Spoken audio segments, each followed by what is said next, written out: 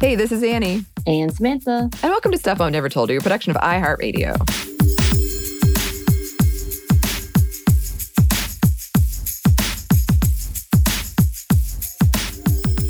Samantha, do you get into the Olympics? It's according to what's happening. I get into the hype after I hear something good, but the initial performance really makes me nervous and anxious. Mm-hmm.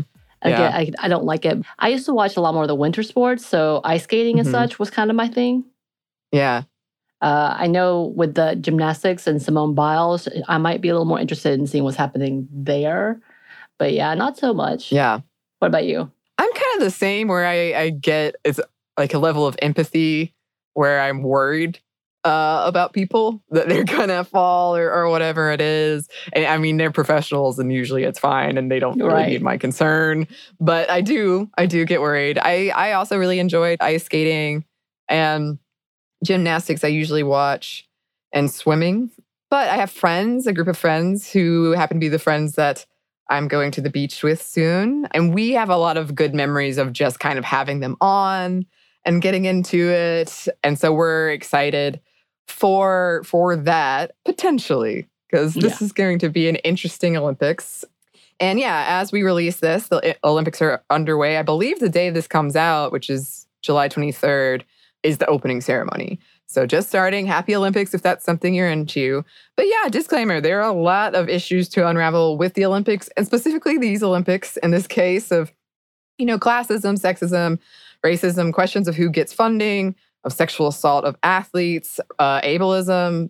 This year, the pandemic's still very much not under control in Japan. In fact, back when I was researching this a couple of weeks ago, I think a state of emergency was declared for Tokyo, which means spectators will not be present. I just heard today that athletes will have to take medals off of a tray and put them on themselves instead of having someone put them on. Like all of these different things. I know that the city of Tokyo and a lot of people in Tokyo don't want to be having the Olympics, but it's not really up to them. So yes, all of that. Just to say, very aware that is all happening. And we hope that they can be as safe as possible and everybody going can be safe. For this episode, though, we did want to look back into some of the history of women in the Olympics. And you can see an episode I did with Eves, our very lovely friend and coworker Eves, on This Day in History class where I talked about this. It's much shorter, but you're going to hear a lot of similar information that I thought we could share again. And also we'll get into some current issues surrounding the games, not too in-depth because honestly, each of them could be unpacked into a whole episode and should be, but just to go over some of those things. And also some things that maybe we remember and were inspirational for us when we witnessed them. At least I have a few of those moments. So yeah, let's get into it. So a lot of the story has to do with French feminist Alice Milliat and her Women's World Games, which took place from 1922 to 1934 and led to the Olympics letting women compete in events on a much wider scale. Yay. There's a lot of acronyms in this one, so bear with us. The Women's World Games were Milliat's response to the International Olympics Committees, or the IOCs, and the International Association of Athletics Federation, IAAF, disdain and fear of first-wave feminists gaining ground, and a lot of women wanting to compete in certain events like the 800-meter track event, events that did not recognize women or had been deemed unfit for women. Yes, this 800-meter track event, we're going to get into it, but it caused a lot of controversy when it came to women competing. So at this time, people, and particularly in this context, Europeans, were already talking about gender equality. The term feminism is thought to have been coined in the 1880s by a French activist by the name of Hubertine Auclair. Around the same time, Baron Pierre de Coubertin, who was also French, founded the modern iteration of the Olympics and the IOC. De Coubertin outright opposed women's participation in sports, and this bled over into what events he believed women could and should compete in when it came to the Olympics. De Coubertin allegedly said that the Olympics were created for, quote, the solemn and periodic exaltation of male athleticism with, quote, female applause as reward. Wow. He went on to say, quote, "It is indecent that spectators should be exposed to the risk of seeing the body of a woman being smashed before their eyes. Besides, no matter how tough a sportswoman may be, her organism is not cut out to sustain certain shocks. Her nerves rule her muscles. Nature wanted it that way." Wow, again. Oh. De Coubertin reasoned that, quote, "As no women participated in the ancient games, there obviously was to be no place for them in the modern ones," which, just as a brief aside, isn't the whole truth. It's not really the point, but he's wrong. In general, just he's wrong. Doubly. Yeah. Yes. So the 1900 games were the first that allowed women to compete, though not officially sanctioned. 22 out of 997 of the competitors were women, and they competed in tennis, golf, sailing, equestrian, and croquet. Only golf and tennis had all-women events. Margaret Abbott was the first American woman to win an Olympic event. She won it in golf. Nice. And over the years, things like women's swimming were added, but track and field events were pretty much non-existent for female competitors. And why track and field? Historians aren't quite sure, but there are a few theories, including some physicians thought women exerting themselves to the point of visible sweat was unhealthy. Oh man, I'm dying then. It was thought to be possibly bad for the uterus and definitely viewed as unladylike and unattractive for men. Weirdly enough, still happening, I guess, in a way, since they keep disqualifying women from a lot of the track events, if you noticed, and mainly women of color, but whatever. Right. So the Victorian woman was not meant to be muscular. It would break traditional gender norms and make her look too manly. So definitely some homophobia going on here as well. Some also speculate that men at large at the time wanted to be stronger than women, surprise, and that they wanted women to depend on them for protection and may have even wanted to be able to overpower them. Yeah, which is disturbing. Yeah, it's still happening today. Yeah, exactly. A lot of that is still happening today when we talk about people's discomfort with muscular women and this idea that it's not safe for women to be as competitive or athletic. And yeah, let the men do this like tough manly thing. The whole idea of that still around. Mm-hmm. Yeah. There were so many myths about the health of women exercising during Victorian times, especially during menstruation. Women, and especially upper-class white women, because they were the ones with the time and money to exercise and play sports for leisure, just in general at the time, pushed back on these narratives in fields like bicycling, tennis, and swimming. And also, we've talked about a lot of these myths around women and exercising in several past episodes, if you're curious in learning more about that. The first French women's athletic club, Femina Sport, which was founded in 1911, put together France's very first women's national championship for track and field in 1917. That same year, some of Femina Sport's founders created the Fédération des Sociétés Féminines Sportives de France, Women's Sports Federation of France. I hope I did not completely butcher that. Well, enter Alice Milliat, one of these founders. She formally requested that women's track and field be added to the Olympics in 1921. She was turned down, so she decided to host her own Olympics. She founded the FSFI, or ISFI, and on March 24th of 1921, the organization hosted the inaugural Women's Olympiad in Monte Carlo, complete with 11 track and field events and 5 countries represented. It was meant to persuade the IOC to add women to the Olympics, and despite the fact that it was a success, the IOC rejected their appeal. Once again, that did not stop Milliat. The following year, the ISFI took it up a notch and hosted the first Women's Olympic Games with the idea of following the same 4-year schedule. Smart. The first one took place in Paris, and 5 countries, including the United States, participated, and it was attended by around 20,000 spectators. I love this. Yeah, like, you know what? Here we go then. Let's go. Yeah, I'm down to do their own event. But De Coubertin and the IOC and the IAAF really didn't like it. Surprise. And he has so many acronyms to keep track of here. They decreed that the IAAF should be in charge of all track and field events, including women's. This was a grab for control over the Olympics' brand image and rules around who could compete. After these 2 organizations agreed that, yes, the IOC and IAAF should each govern women's track and field events, acknowledging it was a thing, So at least they were like, okay, women can do this. They also immediately agreed that women would not have the right to appear in track and field events in the 1924 Olympics. As a result, the ISFI did strike the Olympic from their event and renamed it the Women's World Games to get the IOC off their backs. Such bitter babies. The show went on, though, and 4 years later, the second Women's World Games set in Sweden drew athletes from 9 countries. The IOC was furious and wanted to shut it all down. They attempted to compromise and added 5 women's track and field events in the 1928 Olympic Games compared to the 22 events men would compete in. Milja wasn't satisfied, although some others in the ISFI were. The British women's team was on Milja's side and boycotted the 1928 Games. Yes, and even though it was historic, a lot of the press at the time did not report on it in a positive light. Surprise. Oh, yeah. Take this quote from the New York Times. The final of the women's 800-meter run, in which Frau Lena Radke of Germany set a world's record, plainly demonstrated that even this distance makes too great a call on feminine strength. At the finish, 6 out of the 9 runners were completely exhausted and fell headlong on the ground. Several had to be carried off the track. The little American girl, Miss Florence McDonald, who made a gallant try but was outclassed, was in half a faint for several minutes, while even the sturdy Miss Hitomi of Japan, who finished second, needed attention before she was even able to leave the field.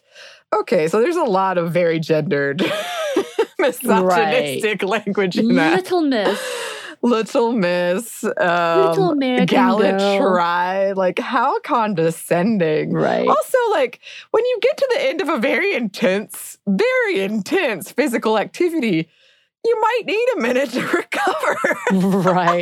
Right. Again, see Samantha and I running this race recently, and we were not bad. pushing ourselves that hard at all. It was bad. Oh, I was pushing myself. It just wasn't great. The slow and the miserable, as I like to call it.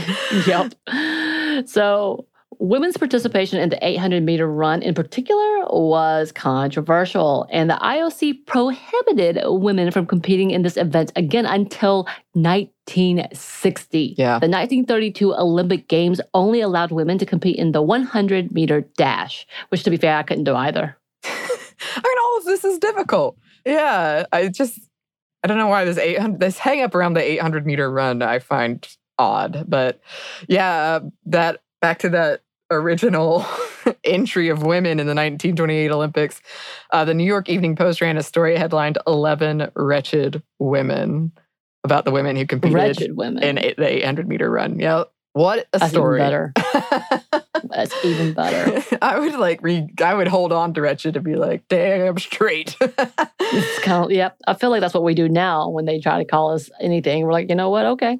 Here Call we me go. that. I'm going to keep winning.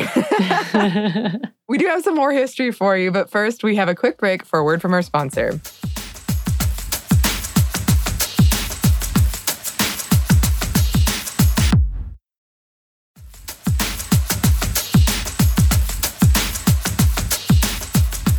And we're back. Thank you, sponsor.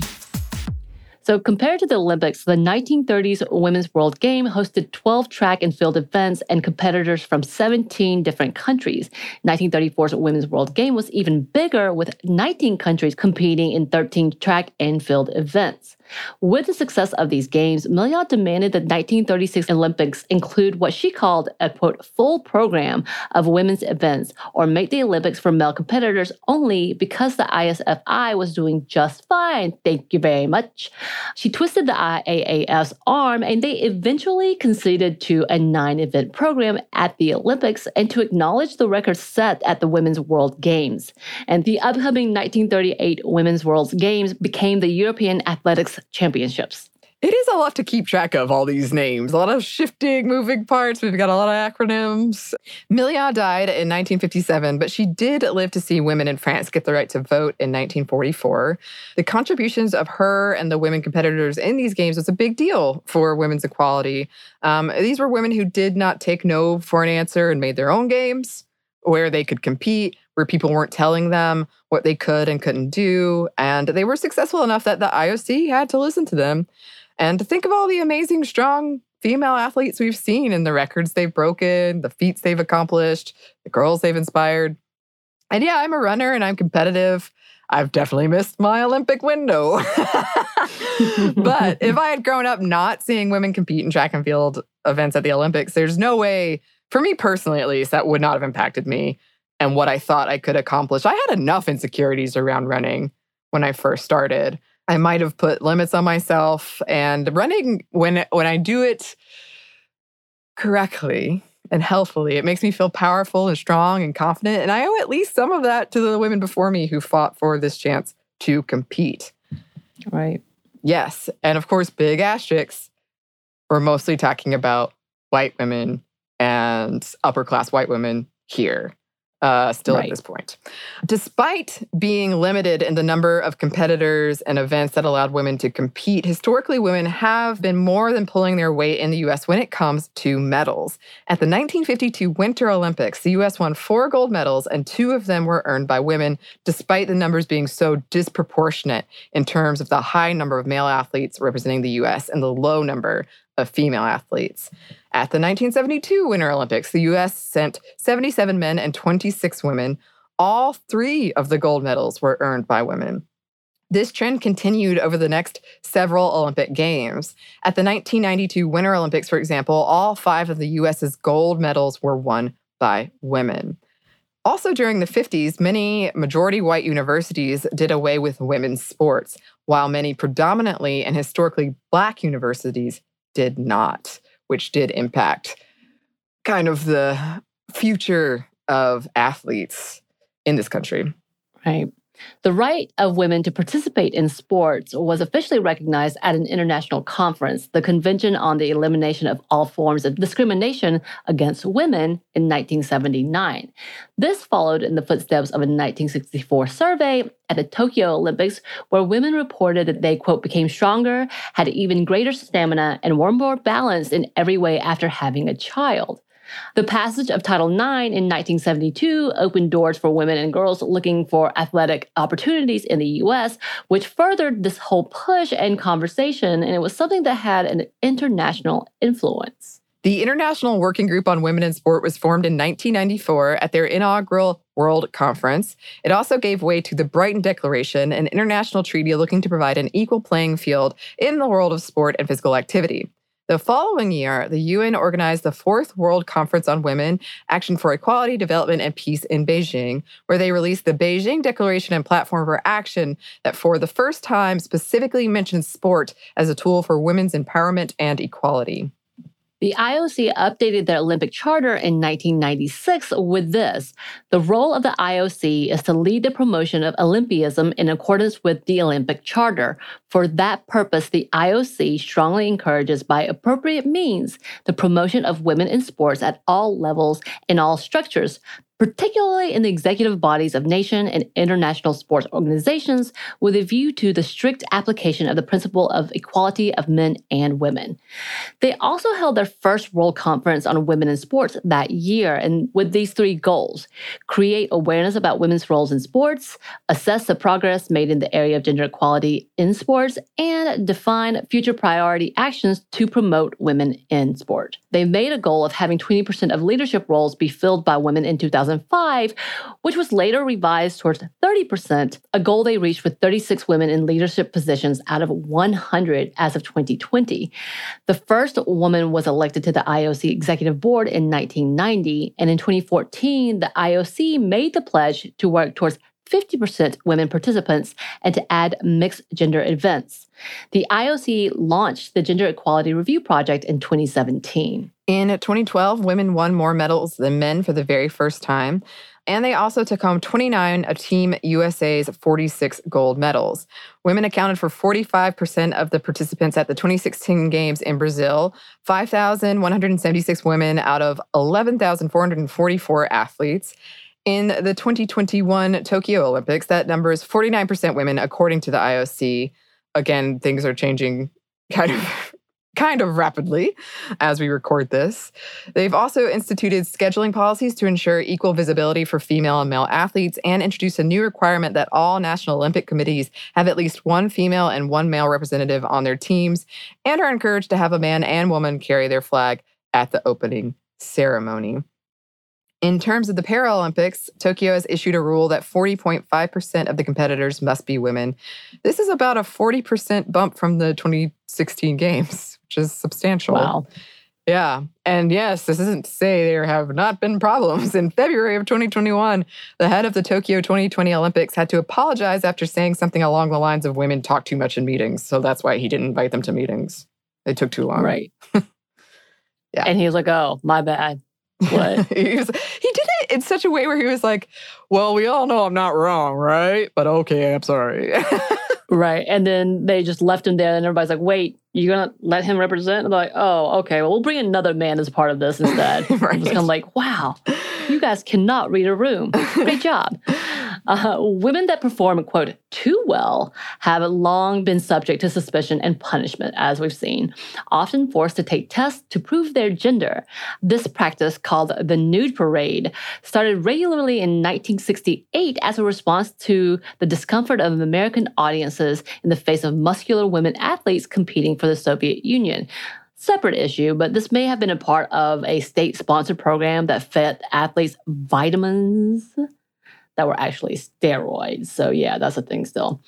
The outcry against the nude parade caused the IOC to pivot instead to less than reliable chromosomal tests. Yes, and Heinrich Dora Ratjen was one of the first gender scandals of the Olympics in 1936 when Ratjen placed fourth in the high jump competition. Due to a genital scar, doctors had identified Ratjen as a girl at birth, but Ratjen had always identified more as a boy. It wasn't until he was arrested in 1938 for being a, quote, man in woman's clothing in the police's eyes that Ratjen had to tackle this gender identity thing more head on. And yeah, this whole thing has impacted and continues to impact intersex and trans athletes particularly hard. And obviously, as we're having this conversation, it's also very binary of like male or female athletes. Right. So that is absolutely still an issue. Yeah. And the IOC abolished a gender verification test in 1999, but that has by no means prevented gender suspicions. When Caster Semenya really destroyed the 2009 African Junior Championships 800-meter race, the IOC made her submit to sex testing, and they further went on to put in place mandatory testings for high testosterone in 2011, even though there's no scientific evidence that higher levels of testosterone boost strength and athleticism. And by the way, yeah, men do not have to undergo such tests. And yeah, it has been a disqualifier this year. Still angry about this. Yeah, me too. And like, I think the whole thing is bogus, but the fact that men don't have to do it, that just really infuriates me, because in theory you could have like some really high testosterone man, right? Like, then we need to, but regulate that too, right? Again, I think the whole thing is nonsense. But yeah, there's many infuriating levels. We do have some more infuriating things, but also some uplifting things that we wanted to talk about. But first, we're going to pause for one more quick break for a word from our sponsors.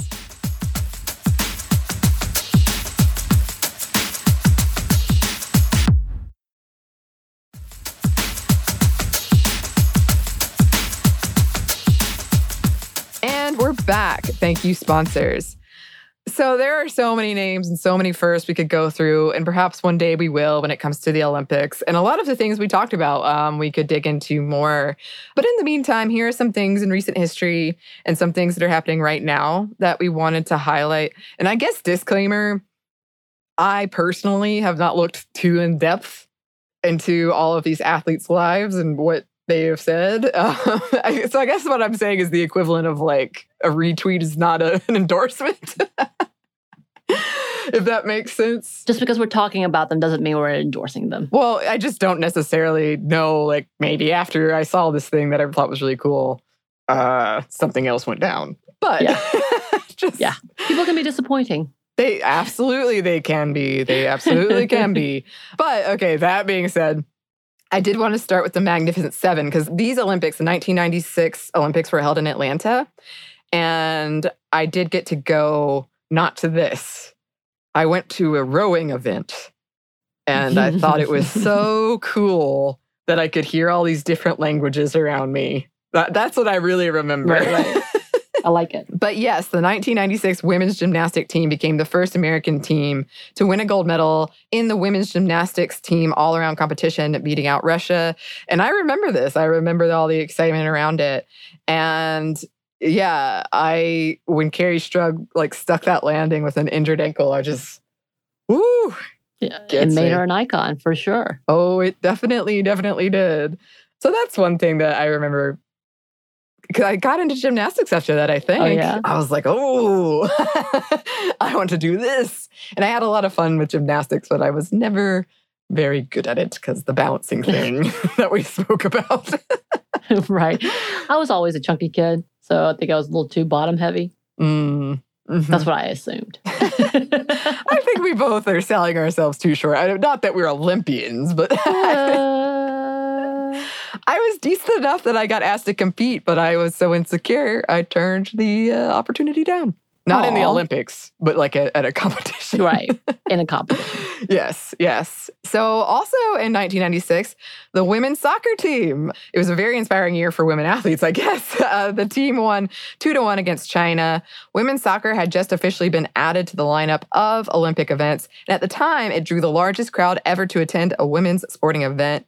I also remember this, and my roommate in college had a Mia Hamm poster on her wall, and she was so into, which I'm actually thankful for, because she would get me to watch the games. She would know all the statistics, and she played soccer, and I kind of played soccer because she did. So again, yeah, another kind of inspirational. I'm not sure I would have done that if that had not happened.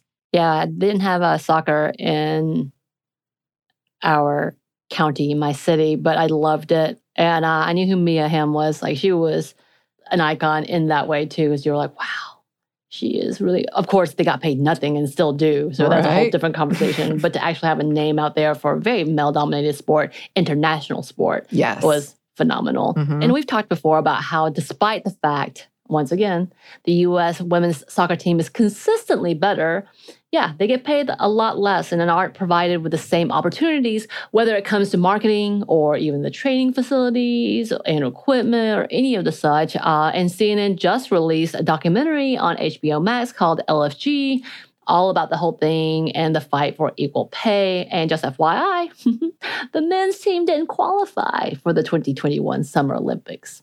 Not that we're gloating about that because we want everybody to make it, but I feel like this is one more argument as to, yes, the U.S. women's soccer team should be paid more and equal. At least equal. I know. It's one of those things where I've read the, in heavy quotes, reasoning from officials as to why, but they're ridiculous, one. But when you just the U.S. women's soccer team is amazing. And they've done all this despite these obstacles. Right. And it's why are we even having to fight for this? It should be yes, the proof is here. Right. Also, as we discussed in a recent or upcoming classic, I can't recall, surfing will be at the Tokyo Olympics for the first time, and women will be competing in that, which is exciting. I think the number is 7, so it's not a lot. Right. But that's interesting. And as we said in that classic, there are a lot of issues there with whitewashing and stuff like that. But I'm intrigued to see where it will go. And I also kind of I guess it's similar to snowboarding. I don't mean to offend anybody who's pro with these things. I'm not good at determining how you'll score that. Well, there's already surfing competitions in general, but style and waves and all of that. I know those are big things. Difficulty levels and how long you stay up. Yeah. All of those. Yes. But of course, we can't talk about the Olympics without talking about a legend, Simone Biles. And despite, again, the ridiculous scoring system and how messed up it is, Simone Biles continues to inspire and dominate. And no matter how hard they try to pull her back, she just keeps saying, you know what, it's fine. They just can't keep up with me. And that is a queen act. She has a move named after her, maybe 2. She's awesome. It's amazing. I love that future athletes will be one day I'm going to learn to do the Simone Biles. That's beautiful. Right. And yes, as you kind of alluded to, Samantha, there has been an outcry over a recent spate of Olympic officials policing Black athletes and particularly Black women athletes. It's really unfortunate. We continue to see these stories in 2021.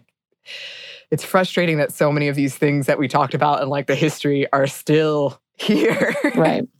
Well, the fact that changes didn't occur except for the past 5 years. Like, that's the most absurd of it all, is like, wait, it was 5 years ago that these changes were implemented? Can't believe it. And then, of course, we also talked about New Zealand's Laurel Hubbard becoming the first trans athlete to compete in the Olympics. Excited to see that. Of course, we've still been seeing some disappointing transphobia, constant disappointments, even from other Olympic athletes, which is not surprising and still disappointing. Yes.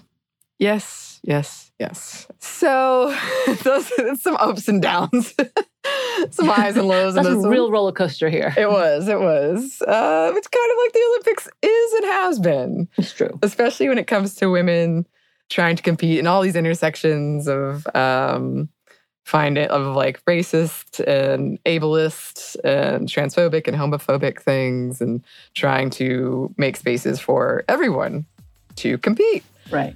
But yes, that is what we have to say about the Olympics for now.